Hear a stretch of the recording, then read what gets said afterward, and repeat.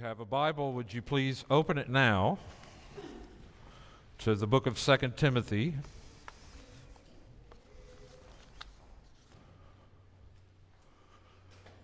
2 Timothy chapter 3, and our reading today will be verses 1 through 5 with a particular emphasis on verse 5. Hear now the word of the living God. But understand this, that in the last days there will come times of difficulty. For people will be lovers of self, lovers of money, proud, arrogant, abusive, disobedient to their parents, ungrateful, unholy, heartless, unappeasable, slanderous, without self-control, brutal, not loving good, treacherous, reckless, swollen with conceit, lovers of pleasure rather than lovers of God, having the appearance of godliness, but denying its power. Avoid such people. Let us pray. Father, we do pray today that the words of my mouth and the meditations of our hearts would be acceptable in your sight, O Lord, our strength and our Redeemer. And we pray that this word that goes forth from your mouth today would go forth in power and prosper where you send it and accomplish the purposes you have for it. And so, Lord, we ask for much of your Spirit, both for the one who preaches and the one who hears. And we pray in the name of Jesus our Lord. Amen. Someone has rightly said the devil is an equal opportunity deceiver. He needs the Pharisaic yeast of moralism in the bread of every theological tradition. The very Protestantism that received the teaching of justification by faith alone, which was designed to release people from bondage to the law, produces its own version of Pharisaic moralism. The incessant drive to rely on our own goodness never leaves us this side of heaven. We forever want to think well of ourselves, and we want other people to think well of us. And that can be a dangerous door, which if we leave open, can bring ravaging trouble to a humble spiritual heart. And so the gospel addresses the subject of moralism, and today we're going to talk about moralism. I was at dinner last night with two people who are not Christian, who don't go to church anywhere. And we had a lot of conversation about a lot of things. And at the end of the discussion, the woman asked me, well, what are you speaking on tomorrow? Which I nearly fell out of my chair. I nearly did. And I said, well, I'm speaking on moralism. And I could see that it registered with her, not at all. It's the blankest look I've ever seen. And this is very bright people, very sharp, very smart, very in tune people.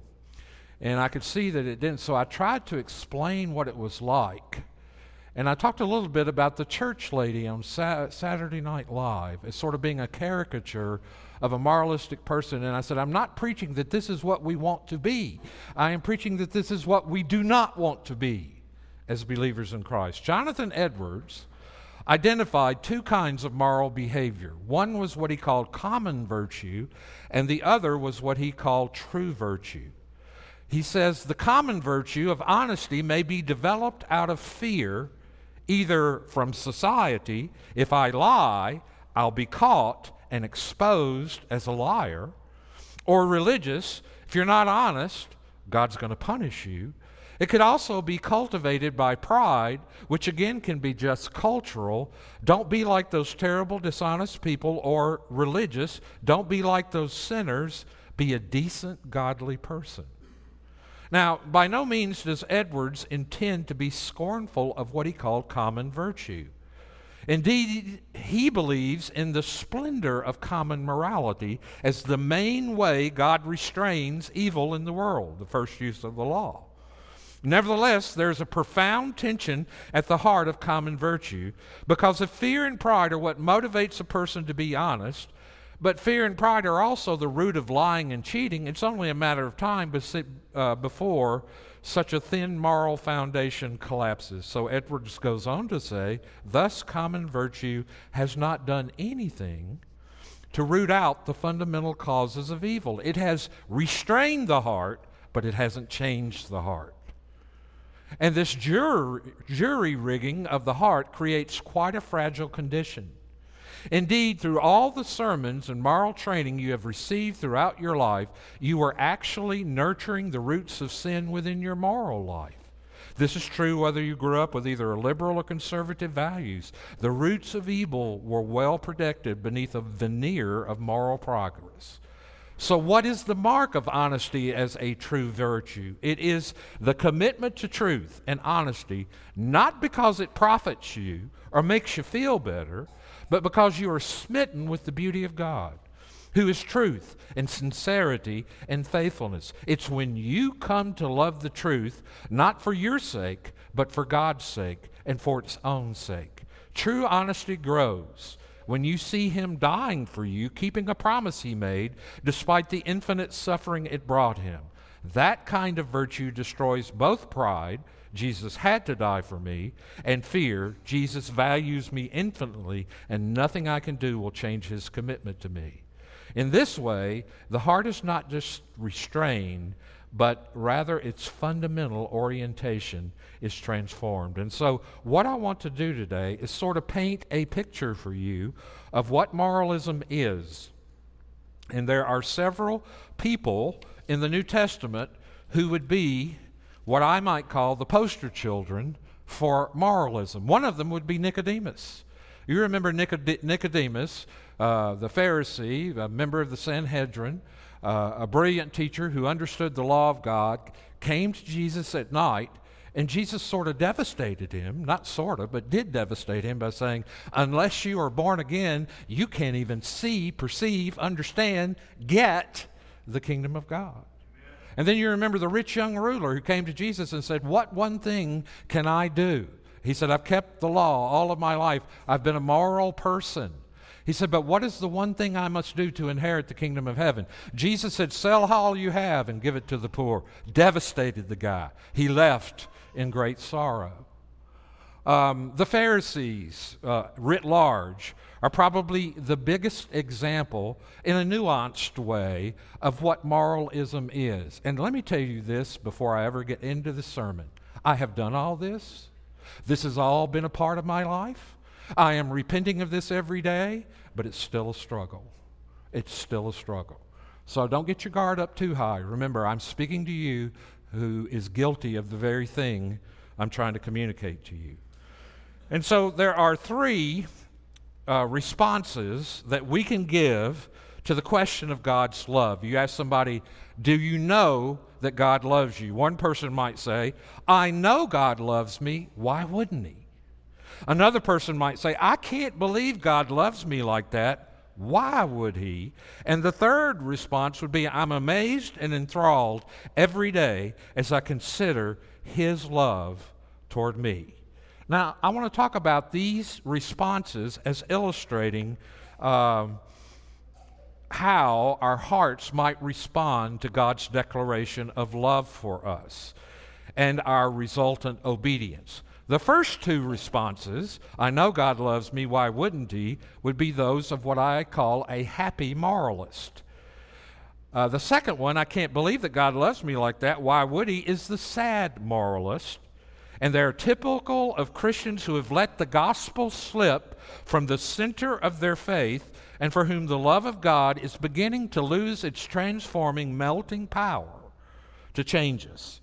And so the happy moralist might react like this. He might say, well, I know that God loves me. Why wouldn't He? There have always been people who think that a kindly disposed, easily satisfied God is a given.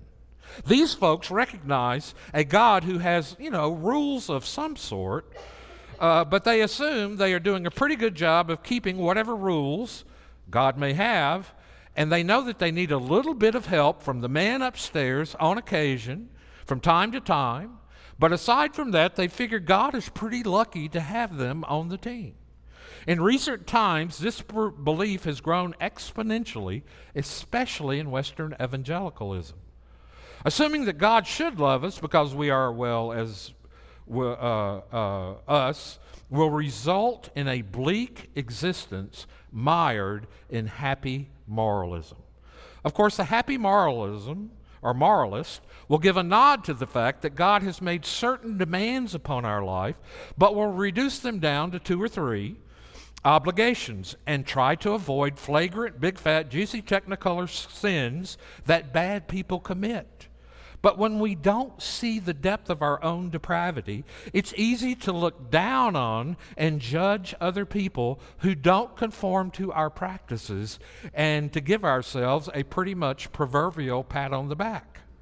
Jesus' harshest criticisms were aimed at the moralist. He relentlessly contrasted their outward show of religion with the weightier matters of the law, things like justice and mercy and faithfulness. He wasn't terribly concerned about protecting their self-esteem. He called the Pharisees hypocrites, blind gods, and children of their father, the devil. Why would Jesus speak to them in such a way?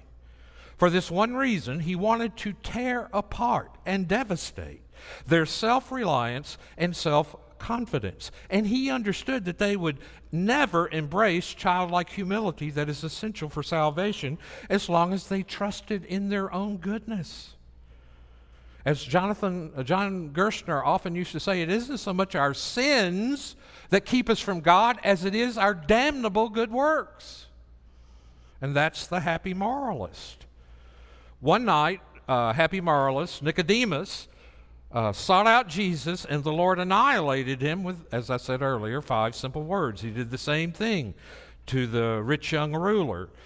He told both of them they had to do something beyond any ability, and he wanted them to recognize the full extent of how helpless they were. And that is the hardest thing to get people to see, is how really helpless we are at being good. Paul, too, was constantly fighting against happy moralists, those who wanted to add obedience to the law as a prerequisite to attaining righteousness before God. They had too much confidence in their abilities and too little confidence in God's goodness and generosity. And in their abilities, they recognized Jesus as Messiah, but they balked at the idea that his law-keeping had to replace their own if they were ever to know God's favor. They mistakenly thought that if God loved obedience, then he would really approve of them if they were overly scrupulous, and so they added works of the law to their faith. As Paul said this morning, some 689 commandments. And that's what people always do when they don't know the depth of their own depravity. They become more controlling and more restrictive.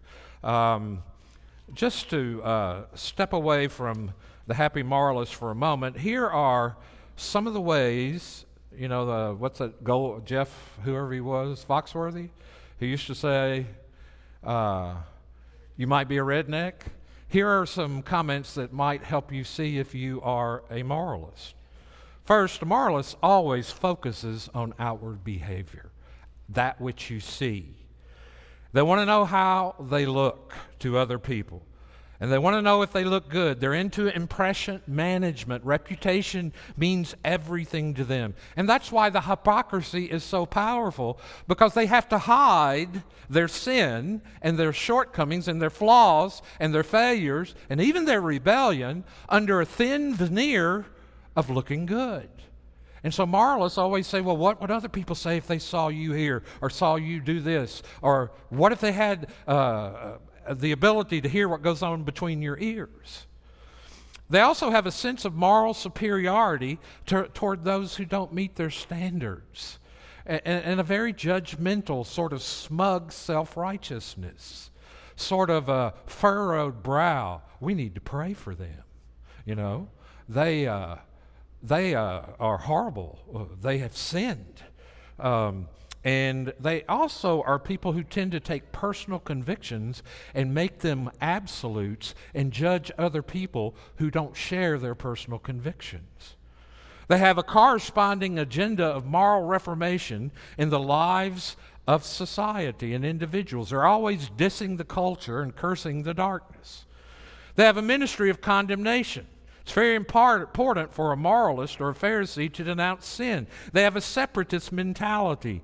The world, as the moralist or the Pharisees see, is a source of corruption and defilement which they themselves must avoid. But who's going to get them away from their own filthy heart? Who's going to get them away from that? Somebody once asked me when I was at a General Assembly for the PCA, and they came up and said, "Oh, I see on your tag that you're in Las Vegas. Why do we need a church there?" That's what they asked me. And I said, "Lord, give me strength. Give me strength not to come completely undone against this person. Why do we need a church there?"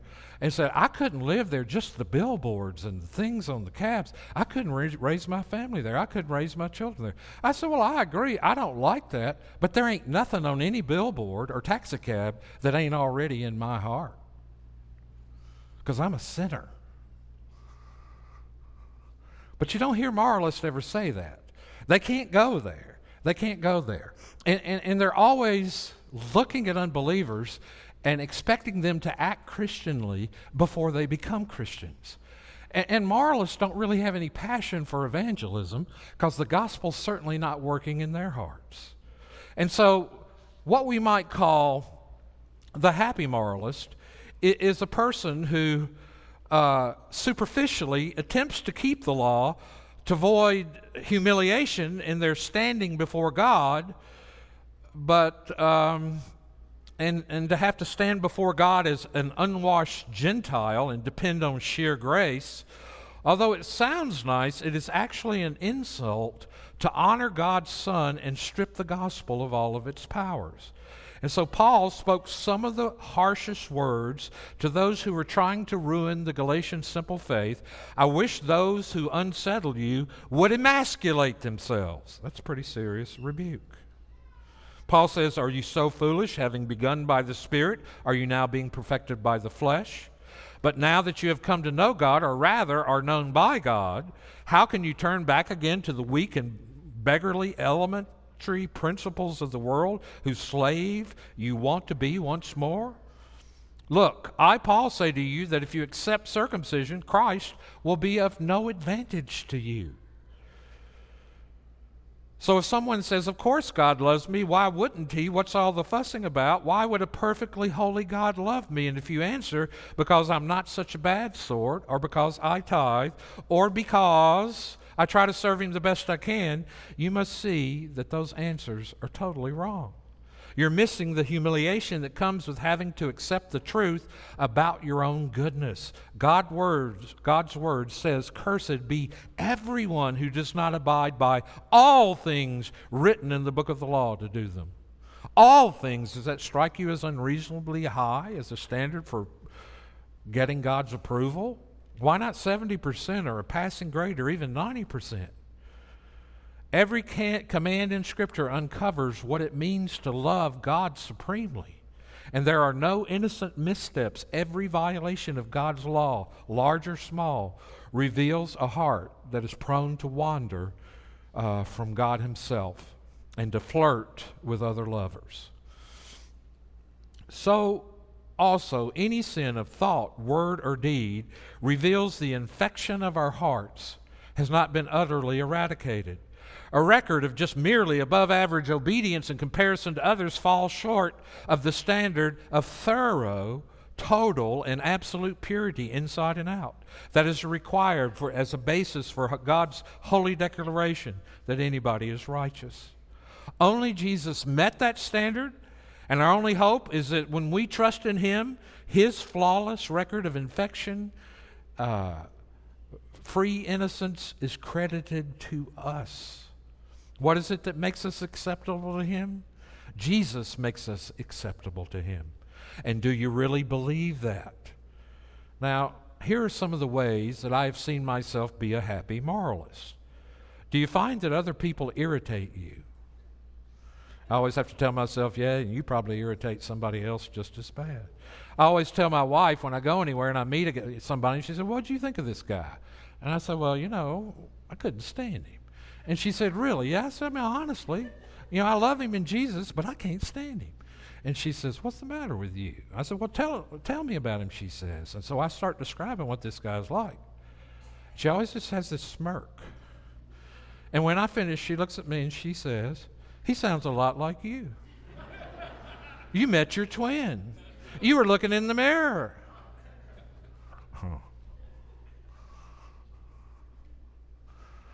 You've been to the store before. I've been to the store before where you're standing in the 10 items or less line and somebody in front of you has 14 items. And what are you thinking? Do you fume at other drivers who don't signal before changing lanes or are texting at a red light and it turns green and 6 cars have gone through and you're still sitting there behind the person texting?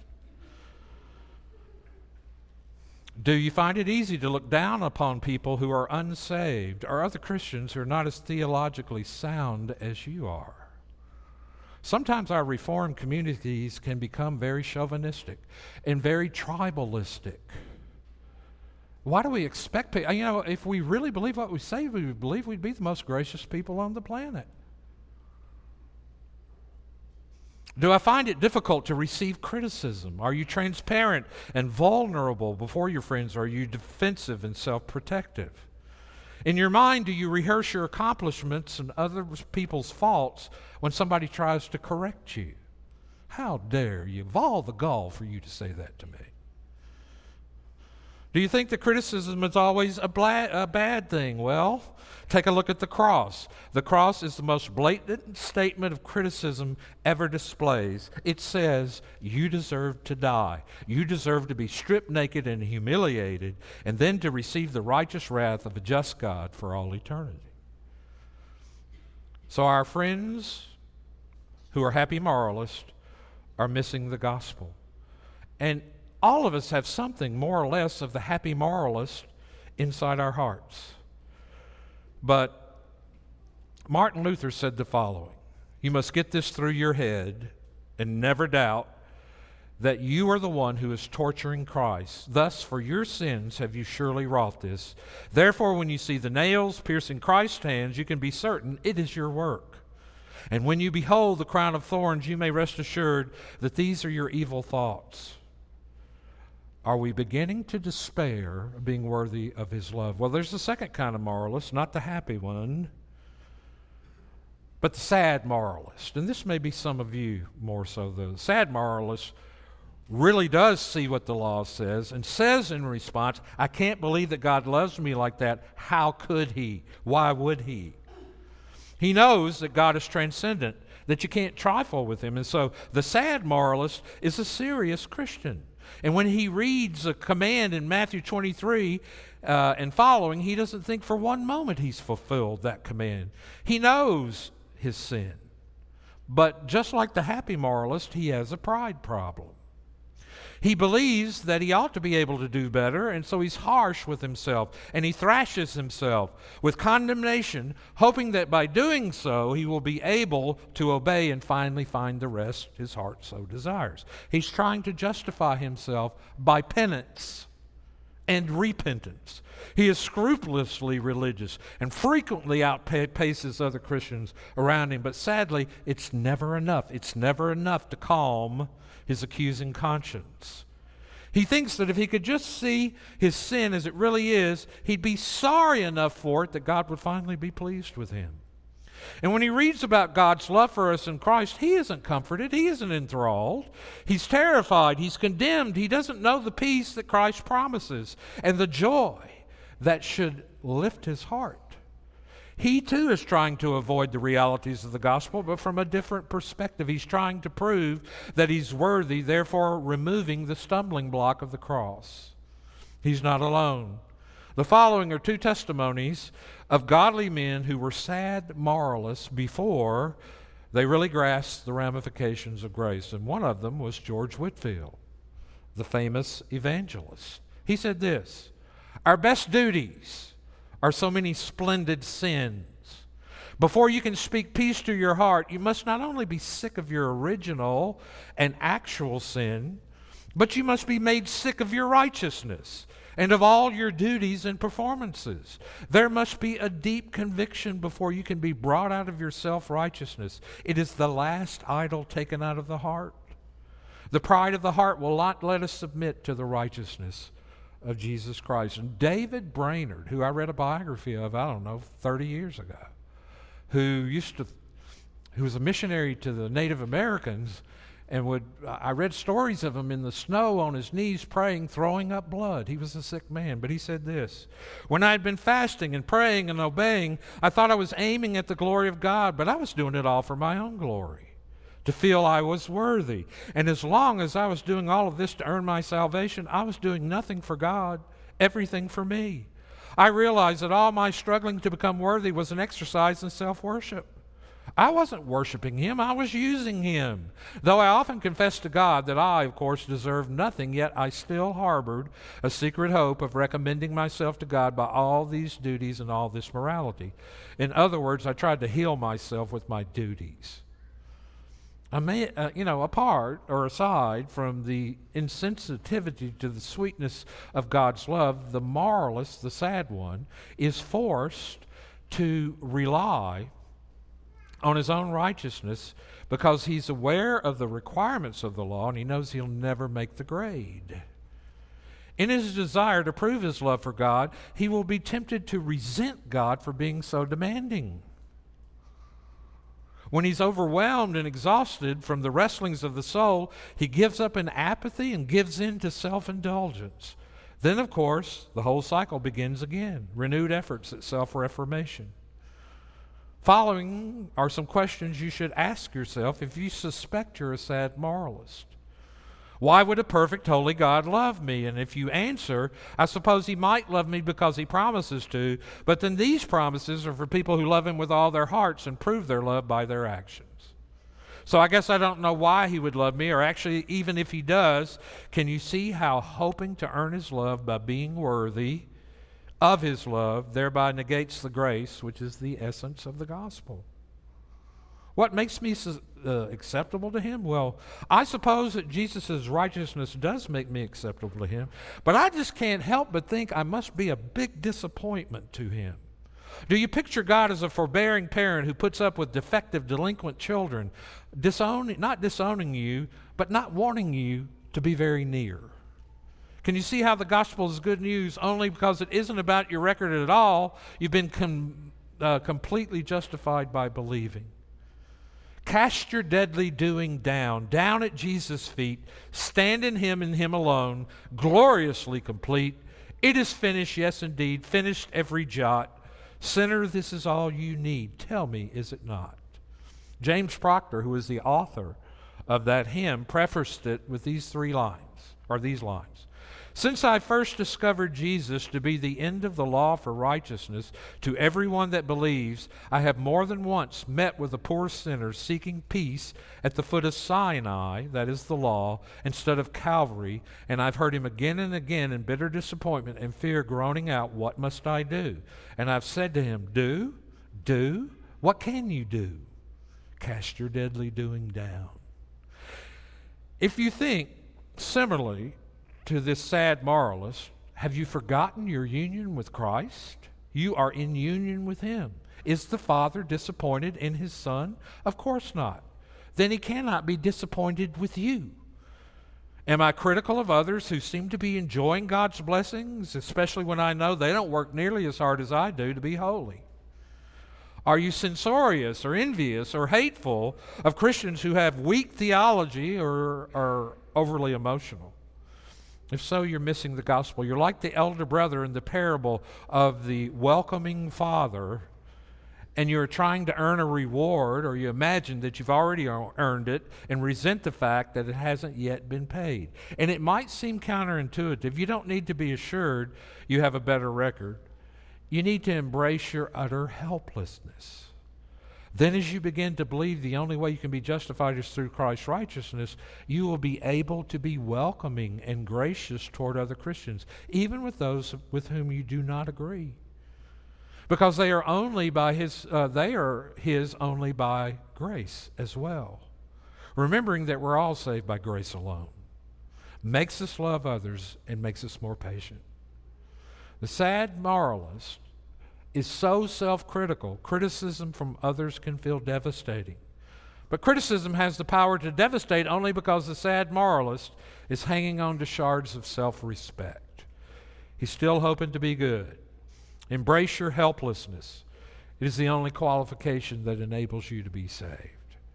Now, in contrast to the happy moralist who thinks he's making it, and the sad moralist who knows he's not, there is the gospel-centered Christian.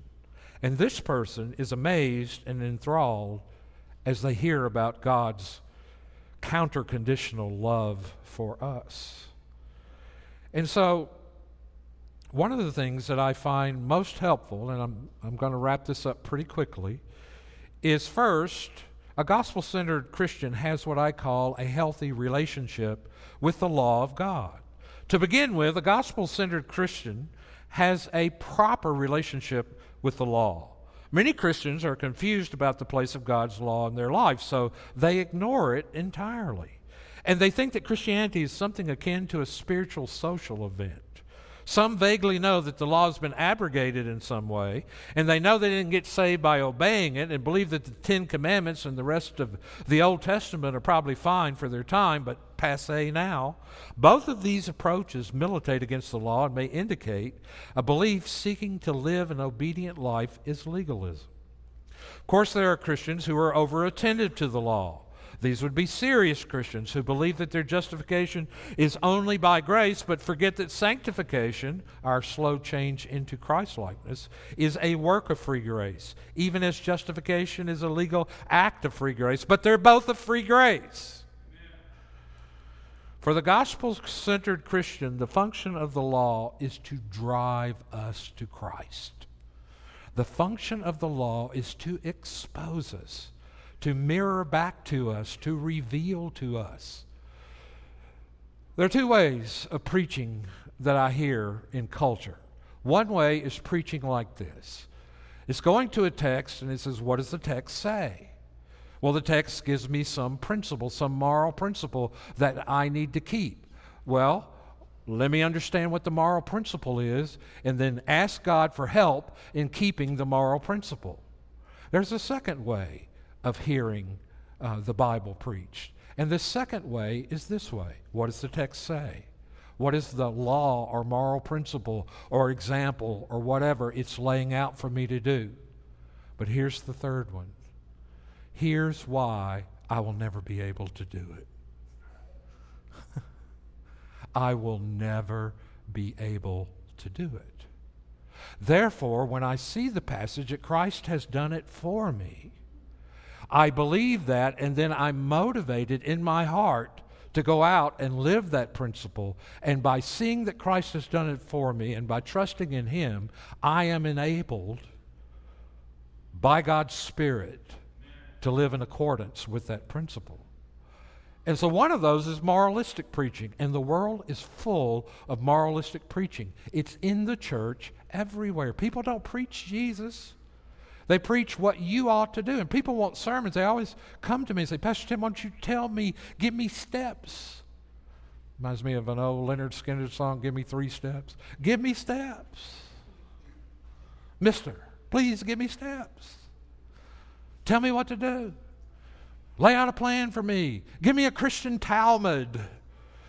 Tell me what to do. Tell me how to find God's will. All these things. And I understand that. I get that. But I keep sending you back to Jesus because that's what the Bible is about. It's not about anything other than Him that will help you. And once you see Him and see Him clearly, then you're motivated to obey God with a full, clean heart. Our response to the love of God for us in Christ will in part be determined by whether we understand the role of God's law in our lives. Since we want to rejoice in God's love and respond in grateful obedience, here's a simple way to think about the law of God. Paul writes, the law is holy, righteous, and good. But it is an instrument of condemnation to us all because we're not able to obey it perfectly. For the gospel-centered Christian, the function of the law is to drive us to Christ and make us continually more and more thankful for His perfect keeping of it in our place. It makes us more and more dependent upon His righteousness, not our own. And when we do so every day, then we respond to the Lord in the light of our failures in humble contrition. We are, number one, confess our sins to God openly and freely while praying to God for the grace of the Holy Spirit to strive against them. We're to thank God for our ongoing struggle with sin because when rightly viewed, it makes us love and appreciate Jesus more.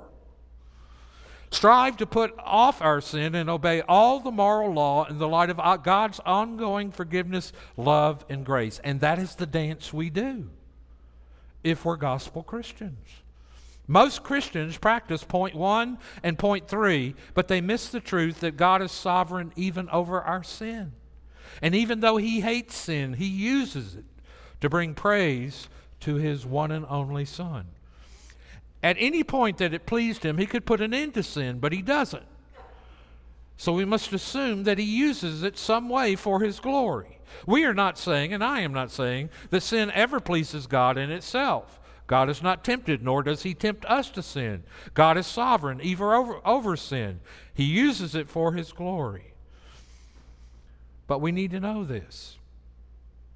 We pray, Father, let your will be done for me, knowing that His revealed will, and we obey the instructions in His Scripture. And then at night we look back on our day and we see ways in which we have failed to obey. We humble ourselves before His secret and will say, Father, please forgive my sin and cause me to walk in holiness.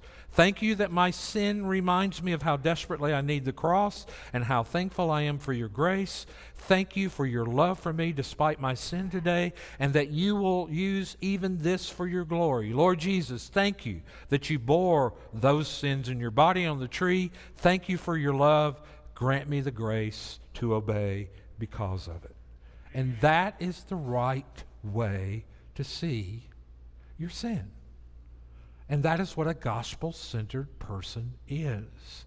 We don't hide it. We don't cover it. We don't call it by another name. We don't blame it on everybody else. We own it. We take it to the Lord. And in your confession of sin, please remember to be grateful for Christ receiving the punishment for it. John Stott, who wrote a book called Confess Your Sin, and he was dealing with people who said, nah, you don't need to do that. You're already forgiven. No point in doing that. Who wants to go and dwell there? You know, that's just, being obsessed with your wickedness and your depravity, and you'll end up being a self-fulfilling prophecy. And Stott says, you need to name your sin because you need to look at it. You need to see it. And you need to see it in the light of what it did to your Savior upon the cross. And you need to see it as something that will drive you to greater dependence upon grace and the righteousness Jesus has provided for you. And so that's sort of the kernel of real Christianity in the midst of happy and sad moralists. Now let me tell you something that's not going to be very encouraging to you. I can be a happy and sad moralist within 2 minutes of each other. I can. And my heart's desire is to certainly be a gospel-centered Christian. We don't need moralism in the church. We need gospelism. We need to be gospelized. And so that's why we place such an emphasis upon that for transformation, because being a happy or sad moralist is never going to change. But believing in the power of the gospel, understanding the power that's in it, and the transformation that it brings, causes us to look at life so differently. And so one of the hardest things I have to do as a pastor is stay on my knees before Jesus, bringing to myself the reality, as I said, that I can be one or the other within 2 minutes of each other. And to learn, if God had wanted to deliver me from sin totally, He could speak it and it's done. And He will one day. But now I struggle with it. But it makes me love my Jesus more than anything else. Seeing what he was willing to do for me and how his love expresses itself toward me. So that's what it means to not be a moralist and to be a gospelist. Let us pray. Heavenly Father, we thank you for your word today. It is powerful. It is sharp, sharper than a two-edged sword. We thank you for the truth that we've heard today. And we also acknowledge that we can become arrogant and self-righteous about being gospel people. And we can think we're better than other people because we understand the gospel. It's a never-ending thing with us. But we pray that you would use your perfect, royal, beautiful, truthful law and bring us to our knees and bring us and drive us to Jesus. Now, Father, as we continue to worship, may we give as people who understand your great love. Thank you for your unspeakable gift. In Jesus' name, amen.